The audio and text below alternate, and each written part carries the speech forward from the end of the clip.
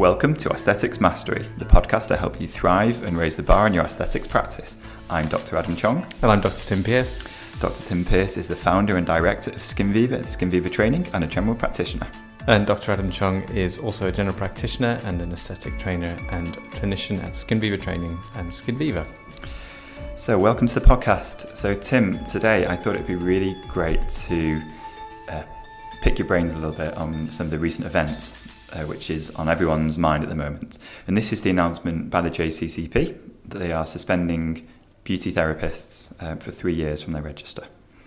So I think this would be really useful to chat about. Yeah, I mean it's potentially very big news, depending on what happens with the JCCP in the future. But that's a big there's a big question mark around that, how it will actually impact things. But it's I think most healthcare professionals think it's a very significant step in the right direction, and may lead to a better, a more grown-up industry, should we say, in years to come. Let's explore that in a bit more detail. I think there was a lot of emotions flying around when this announcement was made, and a lot of rash conclusions people coming to. So to really take a step back and actually,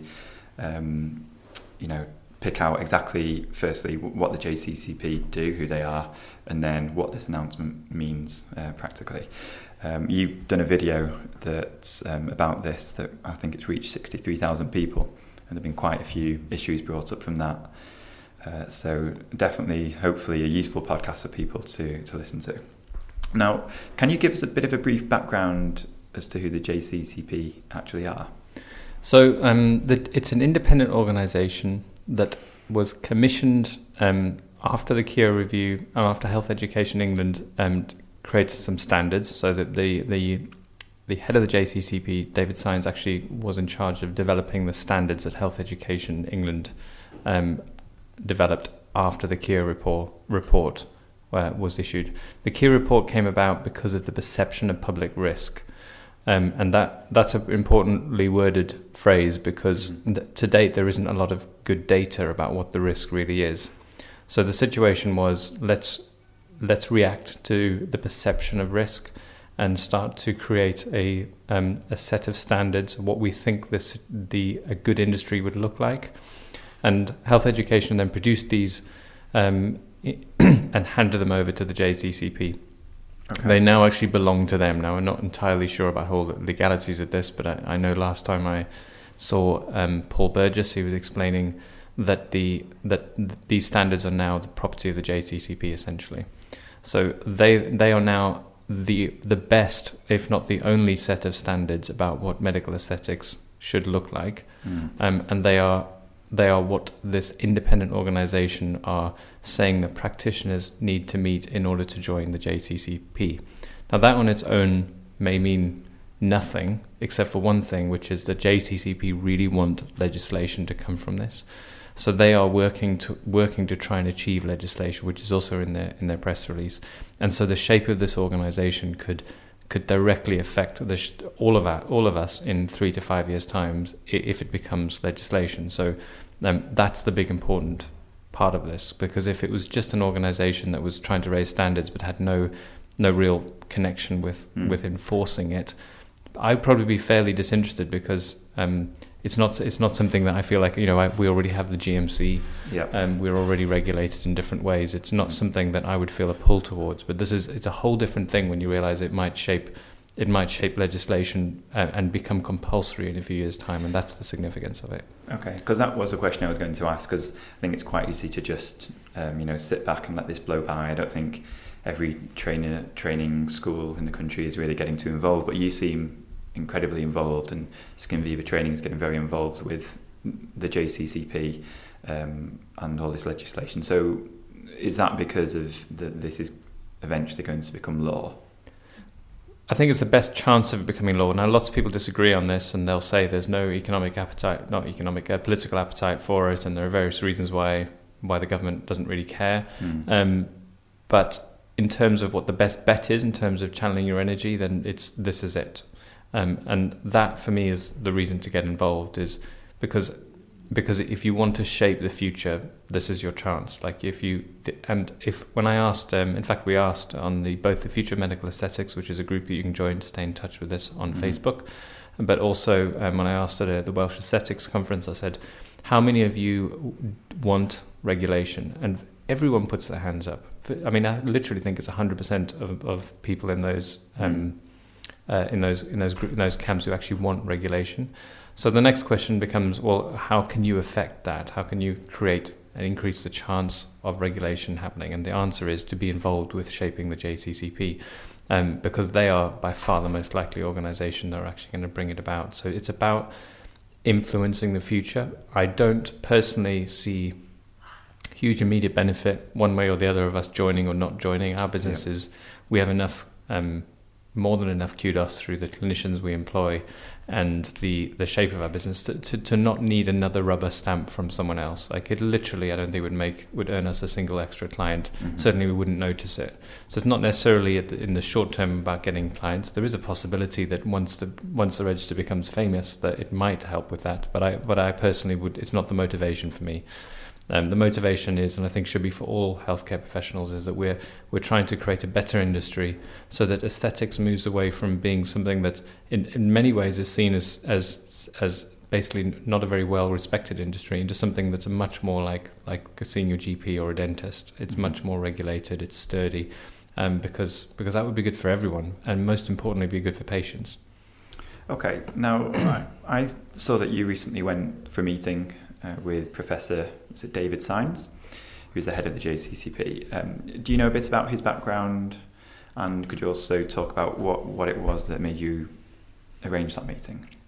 So he is a nurse by training, but then he's gone into politics. He's run the thing I know most about him is that he led the Health Education England in developing the standards. That's quite an important part. He's worked at universities as well in terms of from an education point of view, I believe. I may have some of those facts slightly wrong, but he's certainly involved with education and setting up organisations, government, what are they called, Quangos and things like that. So he's done things like this before with a health education background. Sorry, what was the other part of your question? Well, you're interested in meeting up with the JCCP. Right. Where did that come from? So that actually came out of basically out of slight desperation, because there were so many of these discussions going on where I didn't feel that people were getting past the word beauty therapist. So there was a perception of this. Actually, they were accused of all sorts of things, accused of just being in it for the money, which is actually quite ridiculous when you get to actually talk to them, because that's the one thing they're not getting at the moment. That it would be that there'd be some perverse incentive to kind of set this organisation up, which I completely disagree with. But I didn't feel like people were getting past the red flag of a beauty therapist and thinking, well, if they're doing that, then the whole thing's bad and all the people involved are bad and there's no good will ever come of it. And I wanted to explode that by going straight to the top and getting proper information, which was actually a really good interview. We got lots of really interesting, candid stuff that David said, which is now playing out. And I think looking back at those interviews, it was quite clear that the decision was made already in those stages. Well, not necessarily the decision made, but certainly his motivations, his desire, his belief that healthcare professionals are best placed to do this. He did say that several times. I think that's important for people to know. And the point I wanted to make was, because they were almost, I half flippantly say, being treated a bit like North Korea. It was like, you can't even deal with these people because of the therapist issue, and not going any further than that.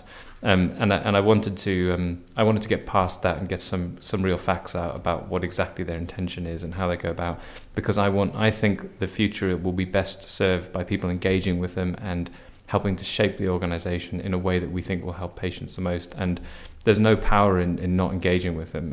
All you're going to do is delay the one thing everyone wants for many more years. So let's put our best shot into supporting an organisation that if you can shape it correctly, because I always felt uneasy about supporting them with therapists on the book. It's pretty much, for us, that was the main thing we kept coming back to, is I can't really recommend this to, the 1,200 people we've trained, 1,300, and in the next year we'll train another 1,200, and I can't really be saying to them, come on guys, join, when they feel that is downgrading their status as a doctor, a dentist, a nurse, prescribing physios and pharmacists and all of those professionals who feel they feel the risk of what this industry involves, and they want to be taken seriously, and it feels like it demotes their the responsibility that they take. Taking it back down to basics, one of the arguments that they should either should be regulated or not allowed to practice. We, as healthcare professionals, we all have a regulatory body, GMC, NMC, etc. There was nothing remotely regulating any of the beauty therapists. And I think, like you said on one of your videos, that they can say anything, they can swear at a patient, and they aren't held accountable for anything. Yeah. Is that right? So that's one of the reasons why I think some people almost feel like, well, if we've got a regulatory body already, why should I pay for another one? What would you answer to that? Well, it's back to the original point, really, which is if you want regulation, you need to support the body that's most likely to produce regulation, and it's not the GMC. And furthermore, I don't think those other bodies actually do a particularly good job. A lot of them are a bit standoffish. They don't actually know what the standards are. I mean, this is something else which is interesting about the JCCP is now that they produce these standards and they're working with these organisations, there's only a matter of time before those organisations start to refer to those standards when someone is referred for a disciplinary hearing. Okay. So that's quite an important background force, which I think is going to happen. But essentially, that's another reason to get involved with the JCCP, is that you at least have a chance of affecting things and making sure that these regulations are workable. I mean, it's actually a threat as well to businesses that the regulations are so stringent that it makes everyday practice too difficult, and that it actually could potentially destroy businesses. And that's particularly risky while it's not enforced, while it's not regulations, which is one of the things that I think is worth being involved with now. And that's one of the things we'll be doing, is trying to shape it in a way that makes sure you're actually able to implement it. Yeah. But it also keeps patients safe. There's a balance between the two. Yeah. Okay. So some of the questions that have arisen from the video that you posted, why the sudden change of heart? Why did the JCCP have this turnaround? So I think the forces at work were firstly, it was never the people who actually did the initial research into the industry and then came up with the standards. It was never one of the briefs they were told is you need to make this inclusive, but that was never where their heart was. It wasn't the instinct of, certainly not of David, who I've heard the most from. It's not actually what he thought were the best way forward. So combining that with basically what David has said to me in the interview, which is a complete lack of interest in therapists joining at level 7, and actually a lack of ability, that there won't actually necessarily be that many therapists who are at level 6 so that they can train to even do level 7. And then there must be an element of the fact that basically healthcare professionals were less likely to join because they saw it as a demotion in their status. So there's the various different forces going on: a lack of interest, a potential penalty for success for the JCCP, and the fact that the people who are eligible to join actually didn't want to. And so do we know any figures on terms of beauticians that applied to join? Well, I don't. I think he said no inquiries at level 7 when he spoke to me. This is from memory of the video. The videos are out there which you could look up, but I haven't looked at it recently. Okay. Now I know from beauty therapists who've messaged me since then that some of them are saying that they had inquired. Yeah. Now I don't know more than that. I don't know if you inquire and you haven't got anywhere near the right level of qualification, if they were kind of saying, well, go and get that and then apply, or whether they genuinely just didn't really apply. Maybe if there were 5 in the last 6 months, that might have felt like nothing. Yeah. When you're getting many more healthcare professionals. So it's possible that, I don't know how much of this isn't the result of an audit or the perception of the head of the JCCP, who may not have been up to date about every phone call. So I don't know, but that's obviously upset a lot of beauty therapists who, certainly that's what I've seen in videos on social media, is that they're essentially saying but we have. Now, I know training school providers have applied, but I don't know if that's of much interest compared with the actual clinicians. I just don't know. So I don't know the full facts. That's the perception that was put across in the video that I had, and that's as much as I know. Okay. Just going through some more of these questions that have cropped up. So what does joining the JCCP involve, and are they going to bring in regular inspections? How do they regulate practitioners? Yeah, so there'll be a set of standards that you need to adhere to. Probably by far the most useful, important thing is the auditing and data collection, because and this is actually one of the primary purposes of the JCCP, is to build into our everyday practice a reporting mechanism so that we actually know what's going on. Because actually, the truth is, nobody really knows how many vascular occlusions there are and how many people are not treated on time, and a lot of things are not evidence based, even the actual treatments themselves, are they? And and how we deal with complications. Yeah, and we've got a situation where it's also to do with products. They'll be tracking products, I think, better and putting healthcare. They would, even before they took beauty therapists off the level 7 register, it still would have been controlled by medics, as you would have to have seen one who would have prescribed and would have been held responsible for that procedure. So all of that should be creating a system where we actually finally shed some light on what the risk is to the public, and then using that information, that would decide whether regulation was necessary or not. I believe it would say that regulation will be necessary. I'm pretty confident of that. I think there are enough problems that would be fair enough. Okay. I do think when I train other healthcare professionals, that they're shocked sometimes that the almost the lack of official guidance, regulations, the numbers out there. When we come from hospitals with protocols and nice guidance, etc., when you come into the industry, it does seem very lax.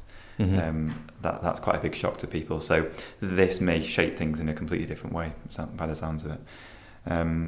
What about inspections? I think you'll be audited. I don't, off the top of my head, I'm afraid I can't remember whether they're actually. I think that there are definitely regulations around the kind of layout of your room and things like that, and whether you have a sink and kind of similar things that I know they use in Scotland as well. But so I think there would be a component of that, but I'm not sure of the detail of it. It's not something because we haven't yet gone through the process. I'm not sure exactly what it entails, but there are regulations around the environment that you work in as well. So people do mobile treatments, that would be relevant, wouldn't it? People going to people's houses or treating in their lounge. I think so. I think that would be something that I'm pretty sure that wouldn't be considered acceptable anymore. Not 100% sure, because I know that's what they thought in Scotland, but there's some sort of issue with that where it's a different system, obviously, but that actually that can be like, it's almost proved there's a sink within 3 meters or something. Yeah, I think it's that sort of thing.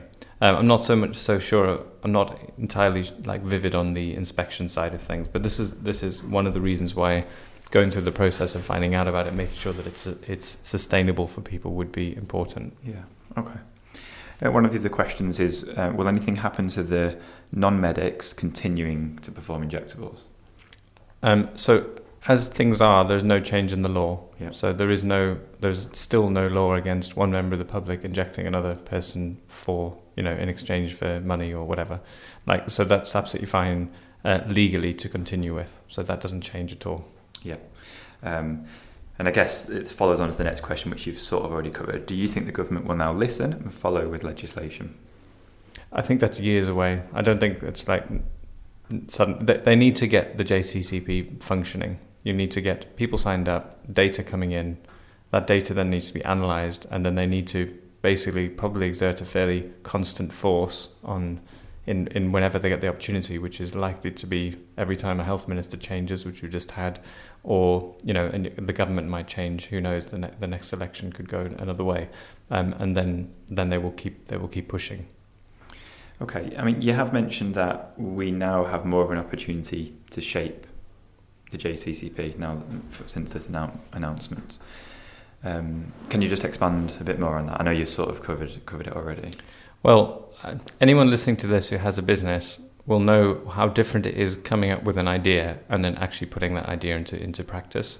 Your idea gets changed as you put it into the real world, and it's being involved in that process that will allow for some rounding off of some of the square edges that are likely to exist in the way that we anticipate it working. Mm. It's a whole different thing saying this is how it should work to actually seeing what happens when people actually try and plug human beings into that system.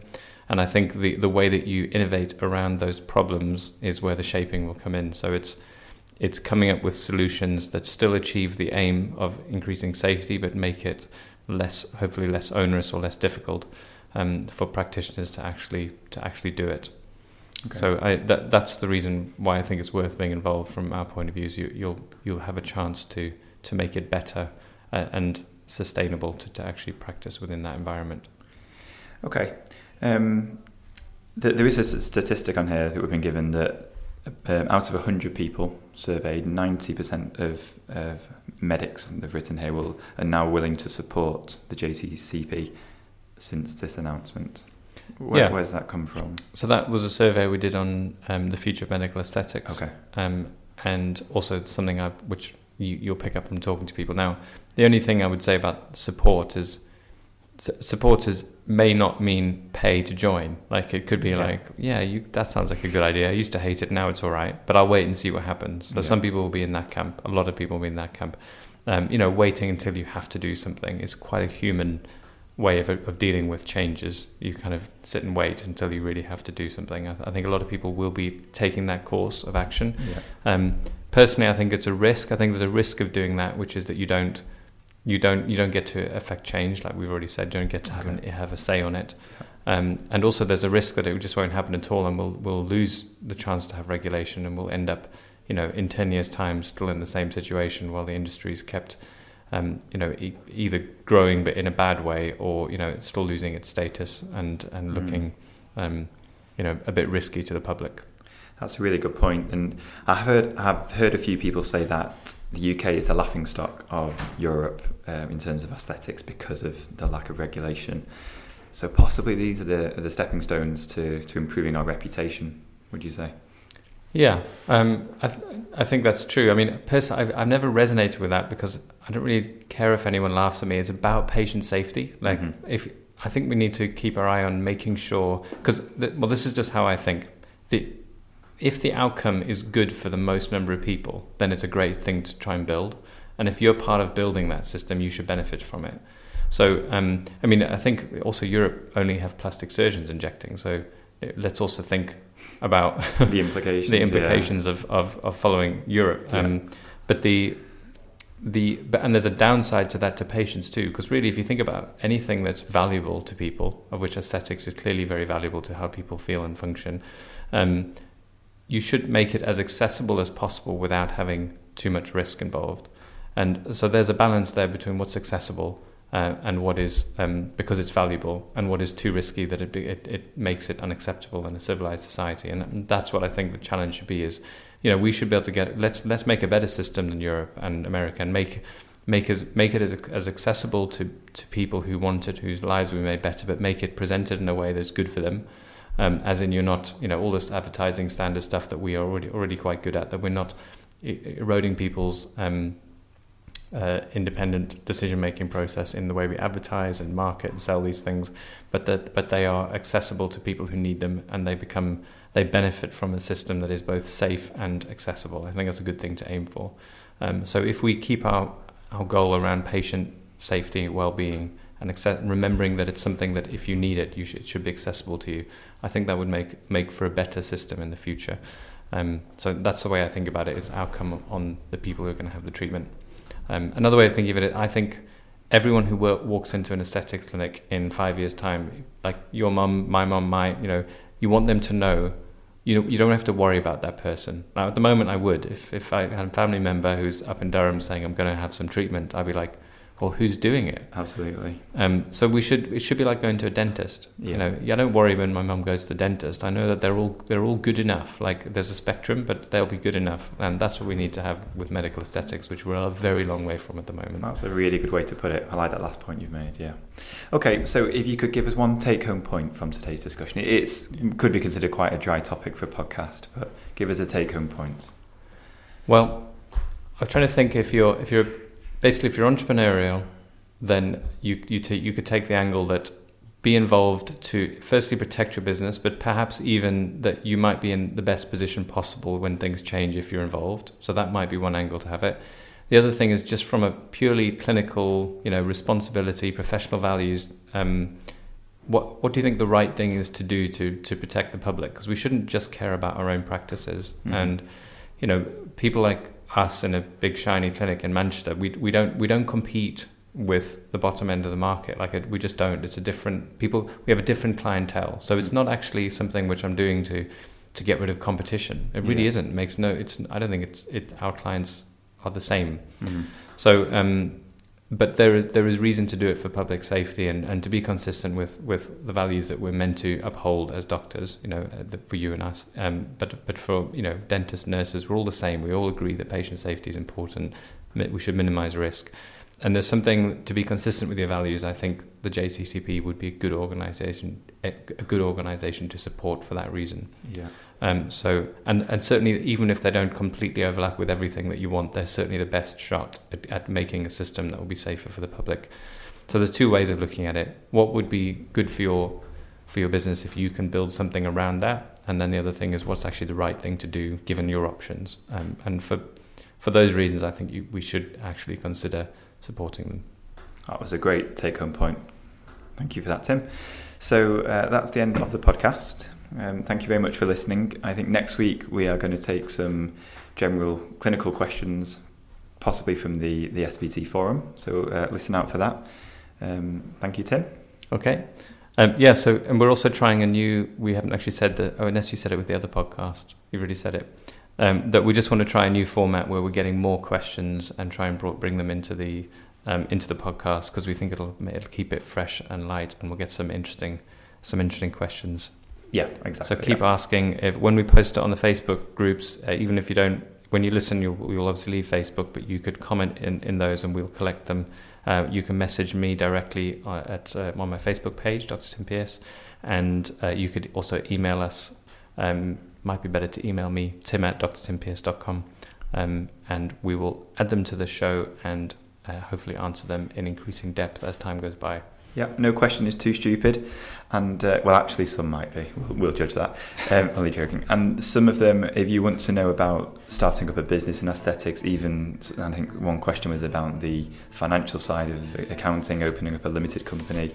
We both have experience about this, so we can hopefully help and advise. Yeah, I think it'd be interesting to broaden it into clinical, business development, and maybe the administration side of business. We can try and cover all of those over time. Brilliant. Okay, thanks again. Okay. And we'll see you next week. Thanks, Alan.